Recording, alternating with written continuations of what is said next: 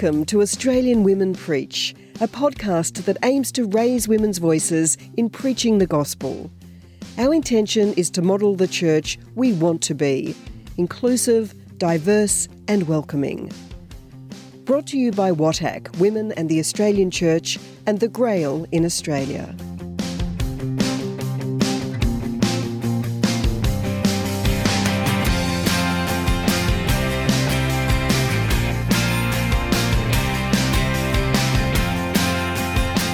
Rosa Speranza is an educator who's passionate about the formation of young women in mercy-imbued Catholic schools. She's undertaken academic, pastoral and mission leadership roles across a career spanning more than 35 years in Catholic education in Western Australia. Rosa's involved in social justice actions, including feeding the homeless and tree planting. Hello. Today I am reflecting on chapter 8 of Mark's Gospel, verses 27 to 35. In this passage, we come to understand better the person of Jesus. I'd like to start by looking at the passage in context. It is found almost exactly at the book's midpoint. It initiates a shift in Mark's writing. The word Christ has not appeared since the Gospel's opening verse. We have had 7+ chapters of Jesus' ministry, questions asked about his true identity and authority, and the notion of identifying Jesus as God's Son. He finds himself near Caesarea Philippi, a Roman setting, and here he asks the question, "Who do people say that I am?" I think he wants to determine his reputation in that place and hear from the disciples what they have heard. Before the scene ends, Jesus announces for the first of multiple times his impending suffering and death. He slowly discloses more and more about his identity and fate in this and subsequent passages. In a really interesting way, he also describes what it means to follow him. He challenges them to a discipleship that is about participating. He wants them to have more than just knowledge about Jesus' identity, but rather calls his followers to journey actively with him. So in Mark 27, Jesus asks, "Who do people say that I am?" It's a pretty easy question. The disciples simply report on what they have heard among the crowds. Some say John the Baptist, others Elijah, and still others, one of the prophets. Jesus' ministry of preaching, teaching, and healing has indeed resembled that of the great prophets of Israel. The responses are not far off the mark, but they do not quite get to the heart of the matter. Jesus often asked questions to teach and make people think. He would often answer a question with a question, leading people to find answers for themselves. In saying things aloud, they were led to think about situations. In my own career in education, I see the great value of this clever questioning technique.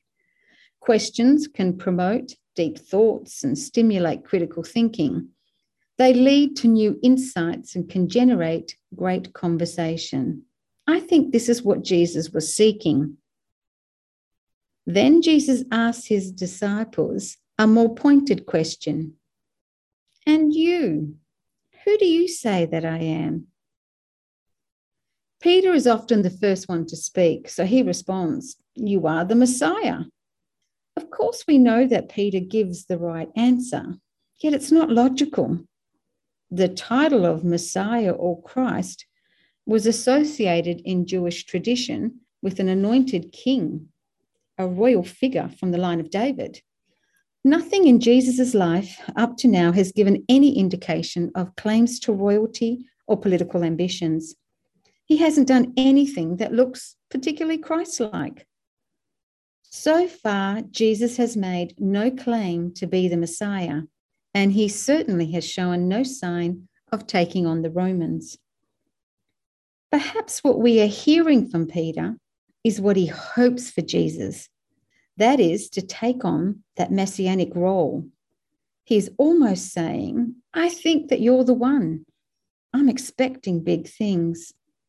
Perhaps that's why Jesus tells his disciples to tell no one about him, because he knows that they're still so very far from understanding what he's all about. When Jesus goes on and speaks of suffering, rejection, and being killed, everything he describes would appear to disqualify him from being the Christ. It appears Peter gets the title right, but the meaning wrong. Not only does Jesus' identity include his eventual death and resurrection, it will finally be defined by those things. Clearly, whoever Jesus is, what we believe about his identity has consequences. And so Jesus has the task before him of redefining who the Christ is and what he will do.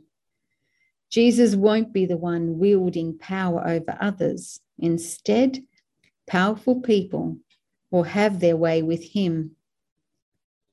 What comes to mind for me is the sculpture by the Brazilian artist Guido Rocca, who in 1975 depicts Jesus' crucifixion as an act of terror.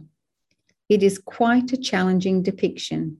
As Brandon Robertson says in his Nomad blog, the crucifixion of Jesus was meant to keep the people of Jerusalem in line, to cause them to fear, and in that fear to refuse to follow anyone but Caesar.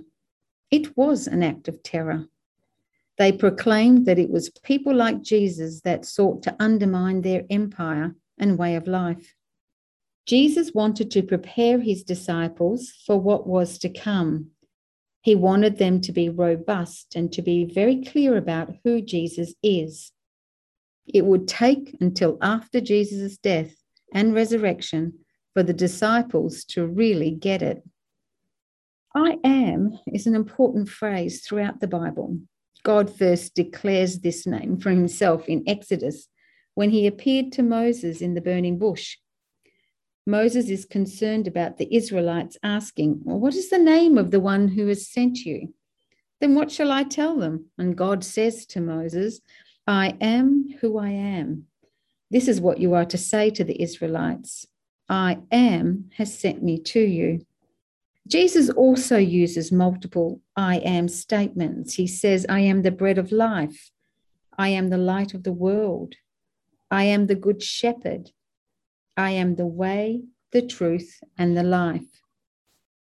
There are a series of I am statements. However, I tend to think that we're challenged to better understand who Jesus is so that we can better understand who we are called to be as disciples.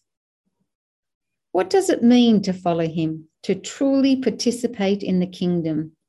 It means to expect the same consequences he faced in life and in death.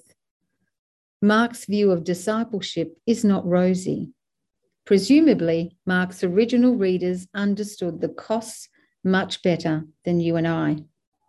Again, Mark chapter 8 offers an extremely difficult description of what we call Christian discipleship. Jesus' disciples are undergoing a very intense apprenticeship with Jesus, and it's about to get far more intense as he begins his journey to Jerusalem. And that's not all. Jesus actually expects his disciples to follow him on this path of suffering and death. If any want to become my followers, let them deny themselves and take up their cross and follow me.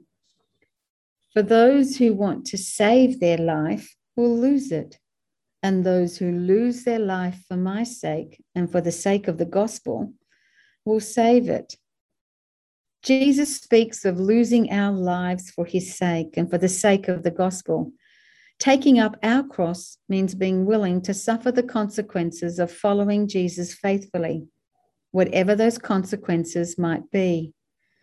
It means being willing to lose our lives by spending them on and for others, using our time, resources, gifts, and energy so that others might experience God's love made known in Jesus Christ. My husband is an African American ordained minister in the Uniting Church, and following his ordination, he was gifted some lovely religious art that hangs in many rooms in our home.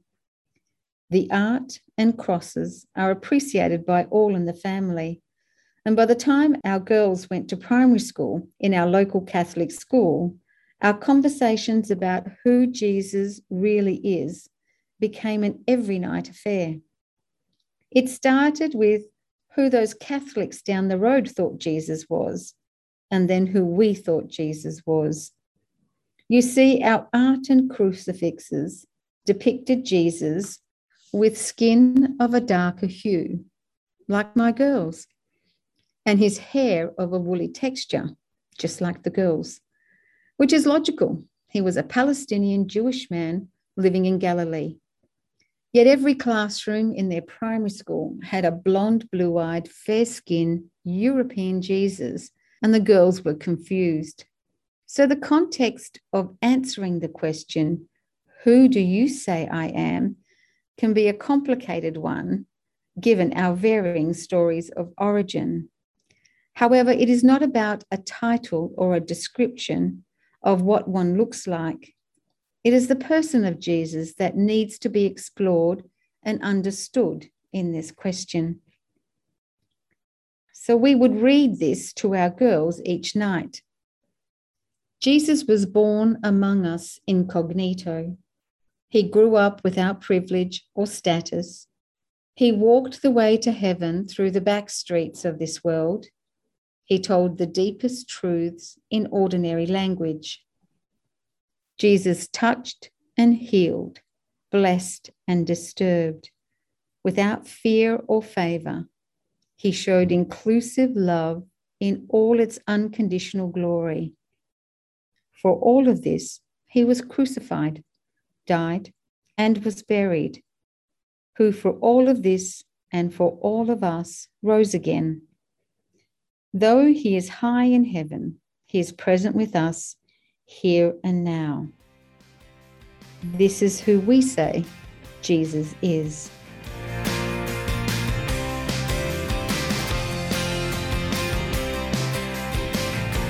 You have been listening to Australian Women Preach, brought to you by WATAC, Women in the Australian Church, and the Grail in Australia.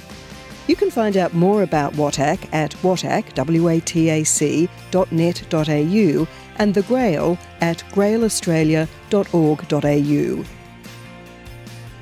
The music in this podcast is from the song Truth, from the album Into Silence, by songwriter, musician, theologian and teacher Danielle Ann Lynch.